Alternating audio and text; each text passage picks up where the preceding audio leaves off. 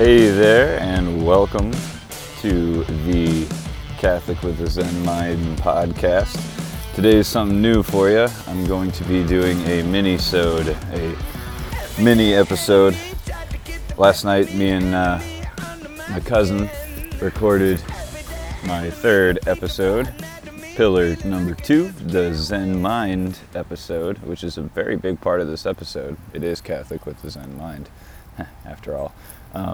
And after reviewing the episode, and I knew this when I uploaded the episode, but after reviewing it, I noticed I left a few things out. I didn't go over the Bible quote, or the scripture that I used at the beginning of the intro. I didn't kind of go over that and how that reflects the Zen mind.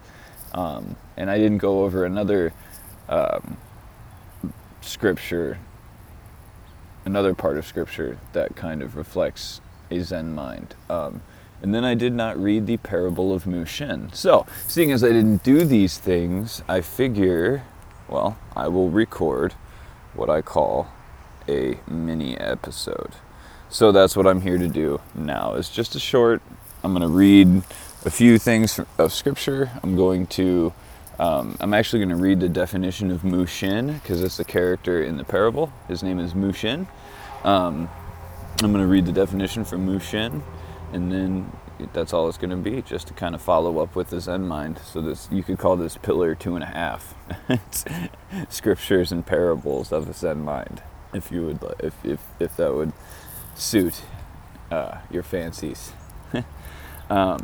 So we'll just go ahead and hop right into it, and I will start just by going over the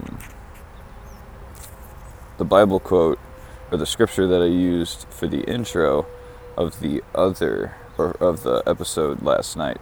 And I'll even read a little bit more of it. So it's I use a Douay-Rheims Bible. It's a little bit more on the traditional side, but I'm in Book of John, chapter 8, I'm going to start at verse 3, and I'm going to read up until about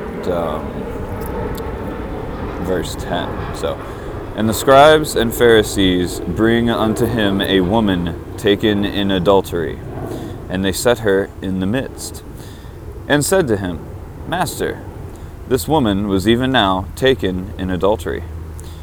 Now Moses in the law commanded us to stone such a one. But what sayest thou? And this they said, tempting him, that they might accuse him. But Jesus, bowing himself down, wrote with his finger on the ground.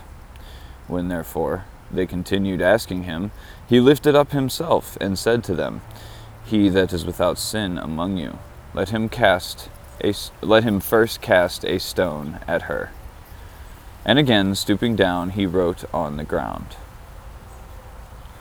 But they, hearing this, went out one by one, beginning at the eldest.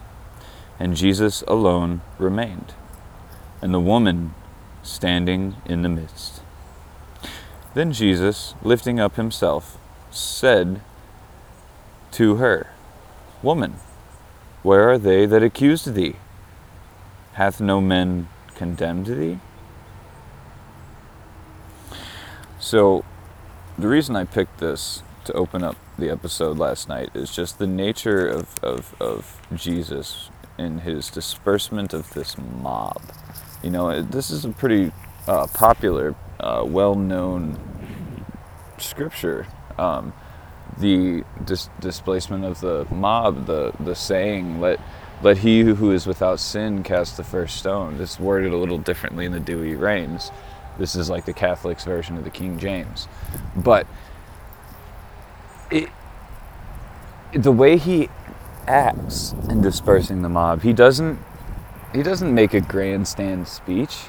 He gets up there, he says his comment, and then he goes about his business of just being, of doing whatever it is that he does. He bends down and begins to draw in the dirt with his finger.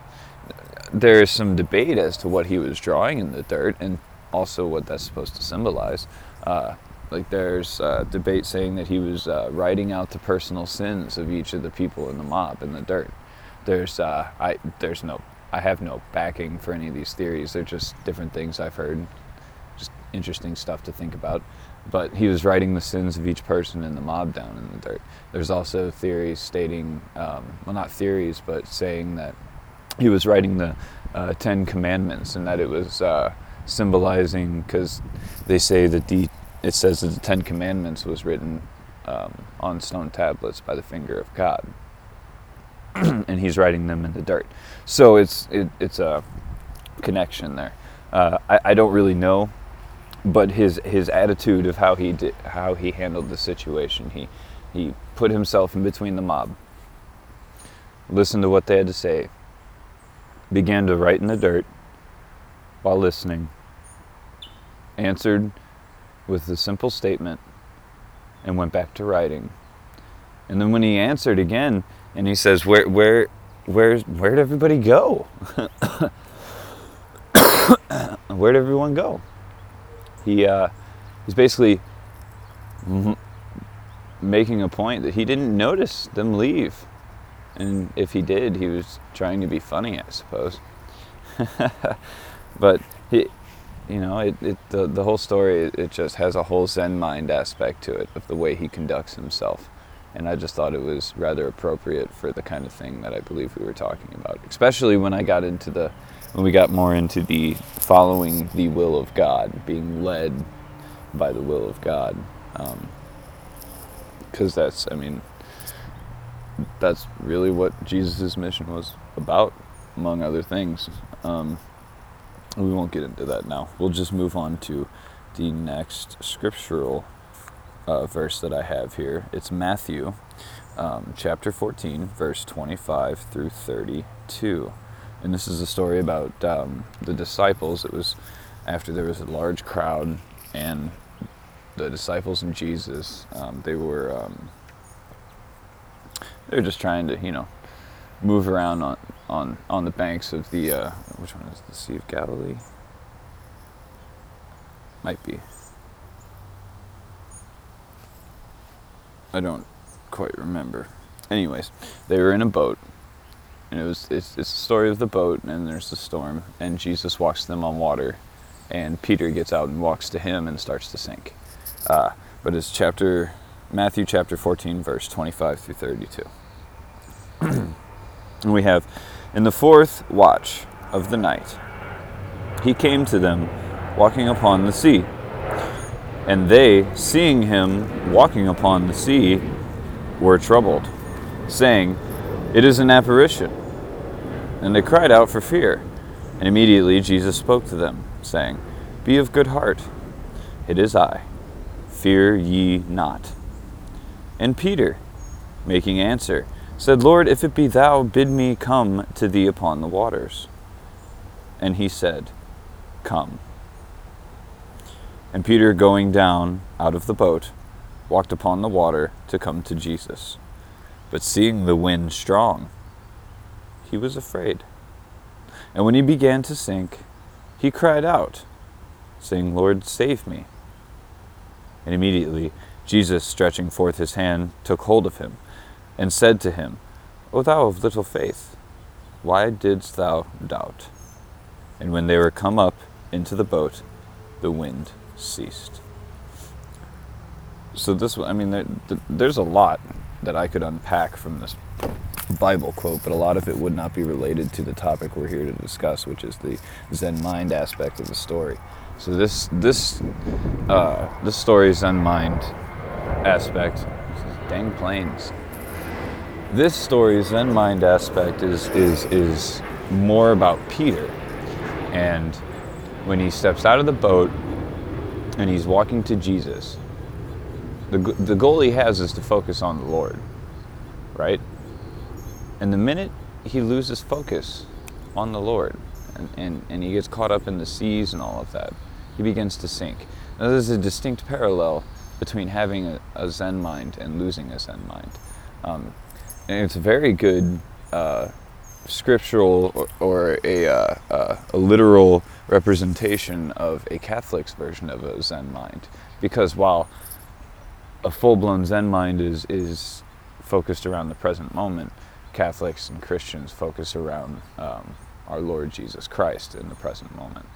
So I just thought that represented it very well. And as you can see, as the story progresses, while he's sinking, Peter calls out, and the Lord immediately rescues him from sinking.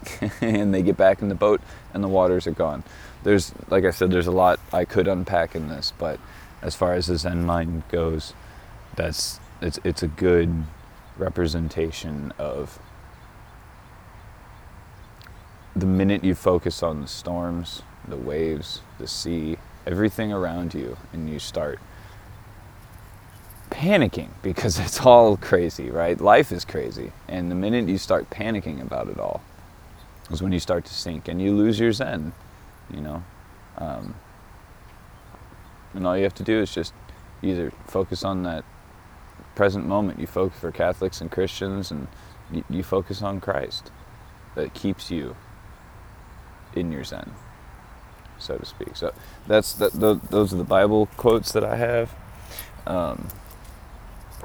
So we're going to move now because this is going to take some time to read.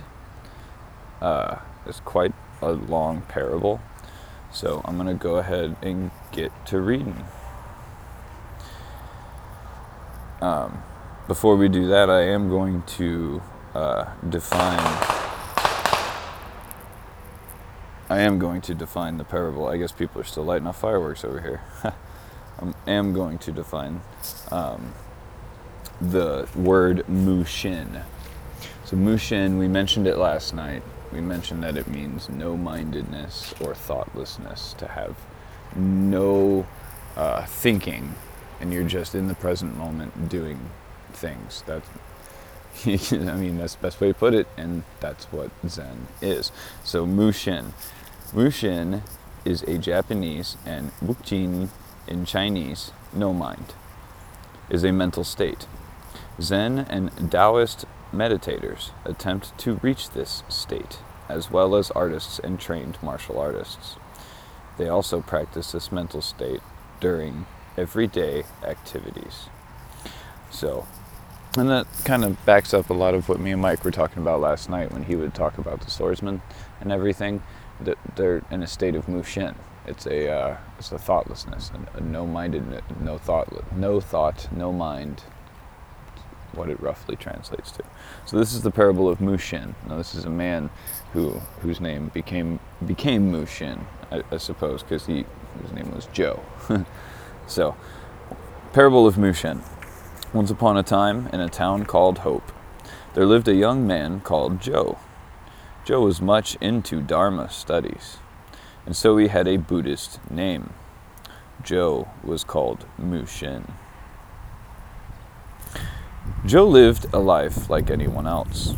He went to work, and he had a nice wife. But, despite Joe's interest in the Dharma, Joe was a macho, know-it-all, bitter guy.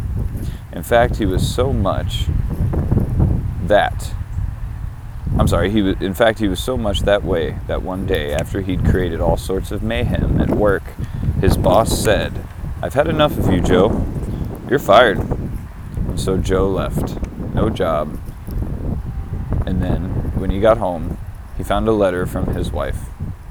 And she said, "I've had enough, Joe. I'm leaving." So Joe had an apartment, and himself, and nothing else. But Joe, Mushin, was not one who gave up easily. He vowed that although he didn't have a job and wife, he was going to have the one thing in life that really mattered: enlightenment. And off he rushed to the nearest bookstore. Joe looked through the latest crop of books on how to achieve enlightenment, and there was one that he found especially interesting. It was called How to Catch the Train of Enlightenment. So he bought the book and pored through it with great care, and when he'd studied it thoroughly, he went home and gave up his apartment, put all his earthly belongings into his backpack, and went off to the train station on the edge of town. The book said that if you followed all its directions, you do this and do that and you do that, then when the train came, you'd be able to catch it. And he thought, great! Joe went down to the train station, which is a deserted place, and he read the book once again, memorizing the directions, and then settled down to wait. He waited and waited and waited and waited. 2, 3, 4 days he waited for the train of enlightenment to come, because the book said it was sure to come. And he had great faith in his book. Sure enough, on the 4th day, he heard this great roar in the distance, this enormous roar, and he knew this must be the train. So he got ready. He was so excited because the train was coming, and he could hardly believe it. And whoosh, it went by. It was only a blur. It went by so fast. What had happened? He couldn't catch it at all. Joe was bewildered, but not discouraged. He got out his book again and studied some more exercises. And he worked and worked and worked as he sat on the platform, putting everything he had into it. In another 3 or 4 days, he once again heard a tremendous roar in the distance. And this time, he was certain he would catch the train. All of a sudden, there it was. Whoosh! It was gone again. Well, what to do? Because obviously there was a train. It wasn't as though there was no train. He knew that, but he could not catch it. So, he studied some more, and he tried some more. He worked and worked, and the same thing happened over and over again. As time went on, other people also went to the bookstore and bought the book. So Joe began to have company. First there were 4 or 5 people watching for the train, and then there were 30 or 40 people watching for the train. The excitement was tremendous. Here was the answer, obviously coming. They could all hear the roar as the train went by, and although nobody ever caught it, there was a great faith that somehow, someday, at least one of them would. If even one person could catch it, it would inspire the rest. So the little crowd grew, and the excitement was wonderful. As time went on, however, Mushin noticed that some of these people brought their little kids. And they were so absorbed in looking for the train that when the kids tried to get Mom and Dad's attention, they were told, "Don't bother us, just go play." These little kids were really being neglected. Mushin, who was not such a bad guy after all, began to wonder, well, gee, I'd like to watch for the train, but somebody's got to take care of the kids. So he began to devote some time to them. He looked in his backpack and took out his nuts and raisins and chocolate bars and passed all this stuff out to the kids. Some of them were really hungry. The parents who were watching for the train didn't seem to get hungry, but their kids were hungry, and they had skinned knees. So he found a few Band-Aids in his backpack and took care of their knees, and he read them stories from their little books.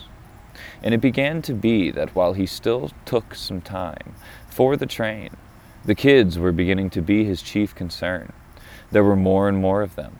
In a few months, there were also teenagers, and with teenagers, there is a lot of wild energy. So Mushin organized the teenagers and set up a baseball team in the back of the station. He started a garden to keep them occupied, and he even encouraged some of the steadier kids to help him. And before you knew it, he had a large enterprise going. He had less and less time for the train, and he was angry about it. But the important stuff was happening with the adults, waiting for the train. But he had to take care of all this business with the kids, and so his anger and his bitterness were boiling.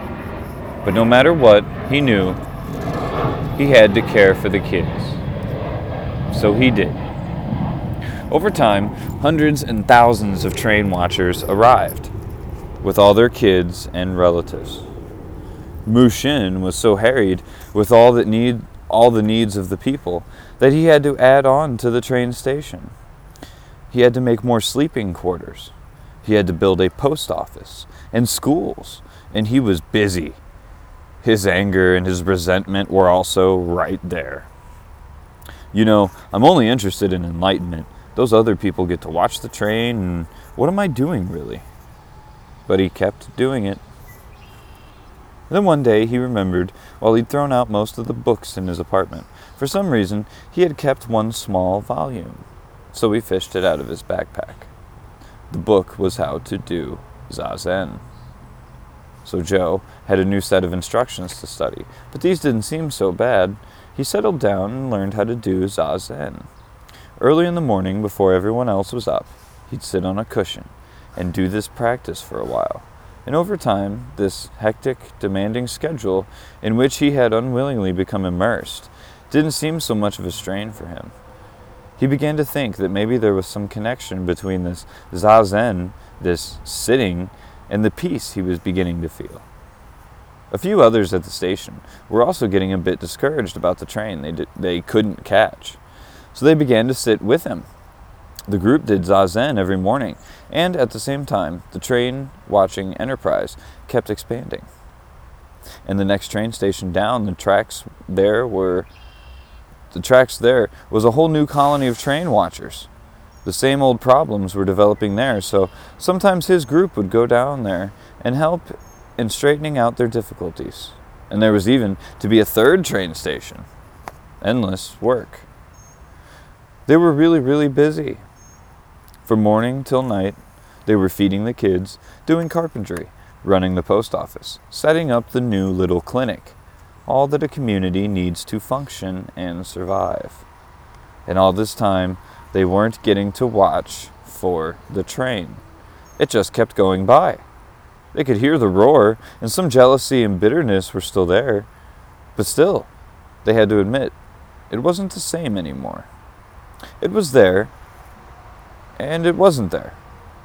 The turning point for Mushin was when he tried something described in his little book as Sesshin. He got together with his group, and in the corner of the train station, they set up a separate space, and for 4 or 5 days, they would steadily do Zazen. Occasionally, they'd hear the roar of the train in the distance, much like the roar of that airplane in the distance. They'd hear the roar of the train in the distance, but they ignored it and went on sitting. And they also introduced this hard practice to the other train stations. Mushin was now in his 50s. He was showing the effect of the years of strain and toil.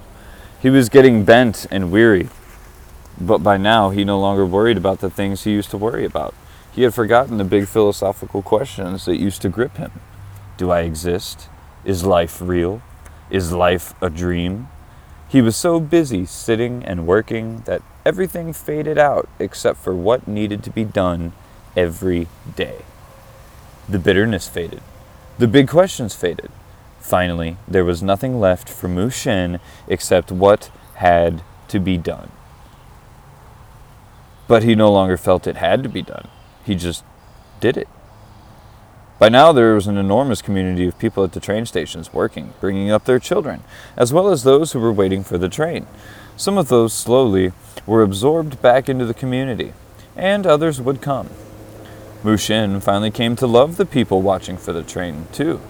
He served them, helped them to watch. So it went for many years. Mushin got older and older, more and more tired. And his questions were down to 0. There were none anymore. There was just Mushin and his life doing each second what needed to be done. One night, for some reason, Mushin thought, I will sit all night. I don't know why I want to do it. I'll just do it.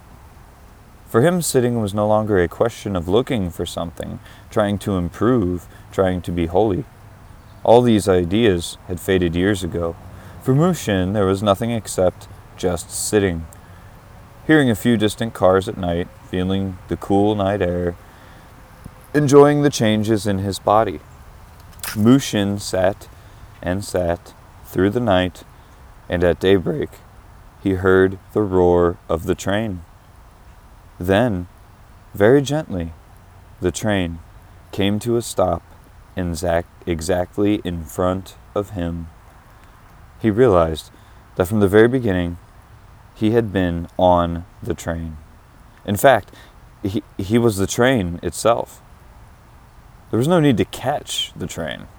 Nothing to realize, nowhere to go. Just the wholeness of life itself.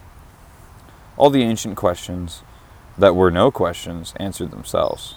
And at last the train evaporated, and there was just an old man sitting the night away. Mushin stretched and arose from his cushion. He went and fixed morning coffee to share with those arriving for work. And the last we see of him, he's in the carpentry shop with some of the older boys, building a swing set for the playground. That's the story of Mushin. What was it that Mushin found? I'll leave that up to you.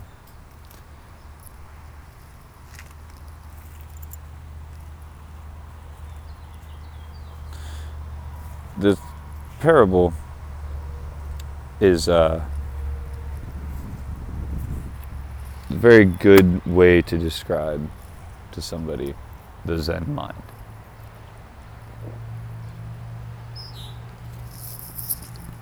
Or at least how the actions come about. What was it that he found? She says, I'll leave that up to you in the book. I'll at least give you my opinion. He found a sense of oneness with everything that it's like we've been talking about lately in the last episode on the Zen mind. He became one with the present moment. He realized the facts of the situation he was in. He saw the problems that were around, and he just fixed them because they just needed to be done. He did,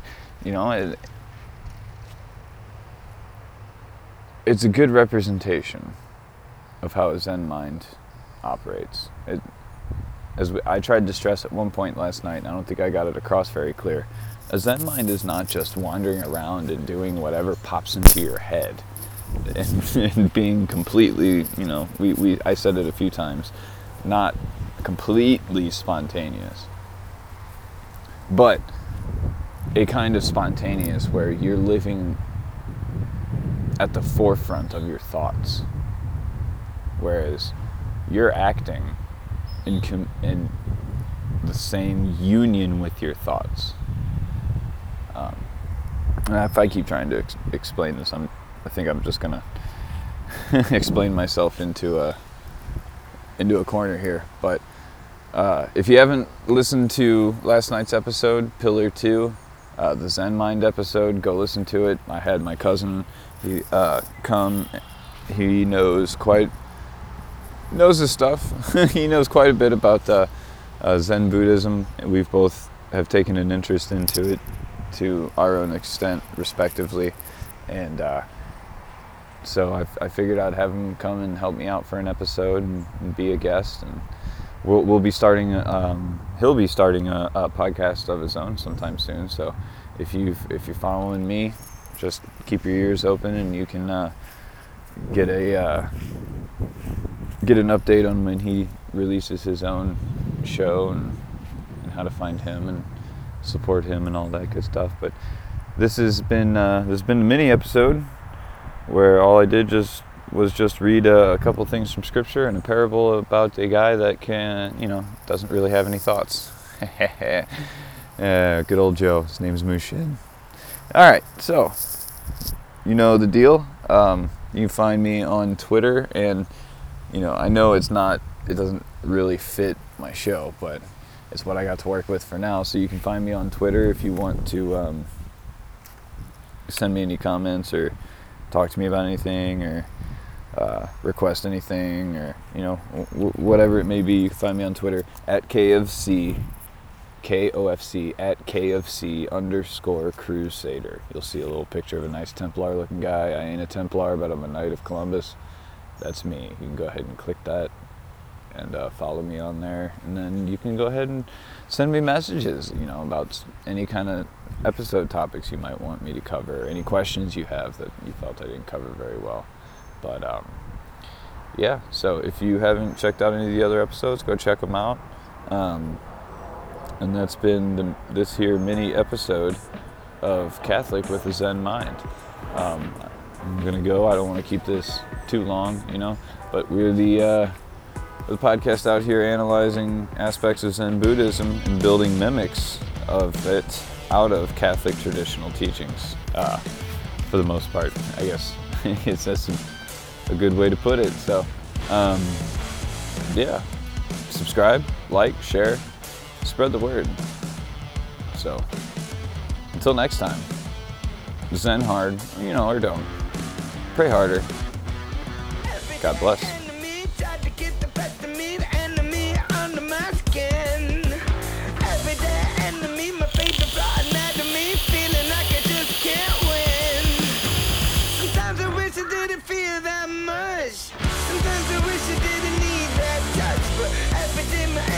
Pretend to be a friend to me no matter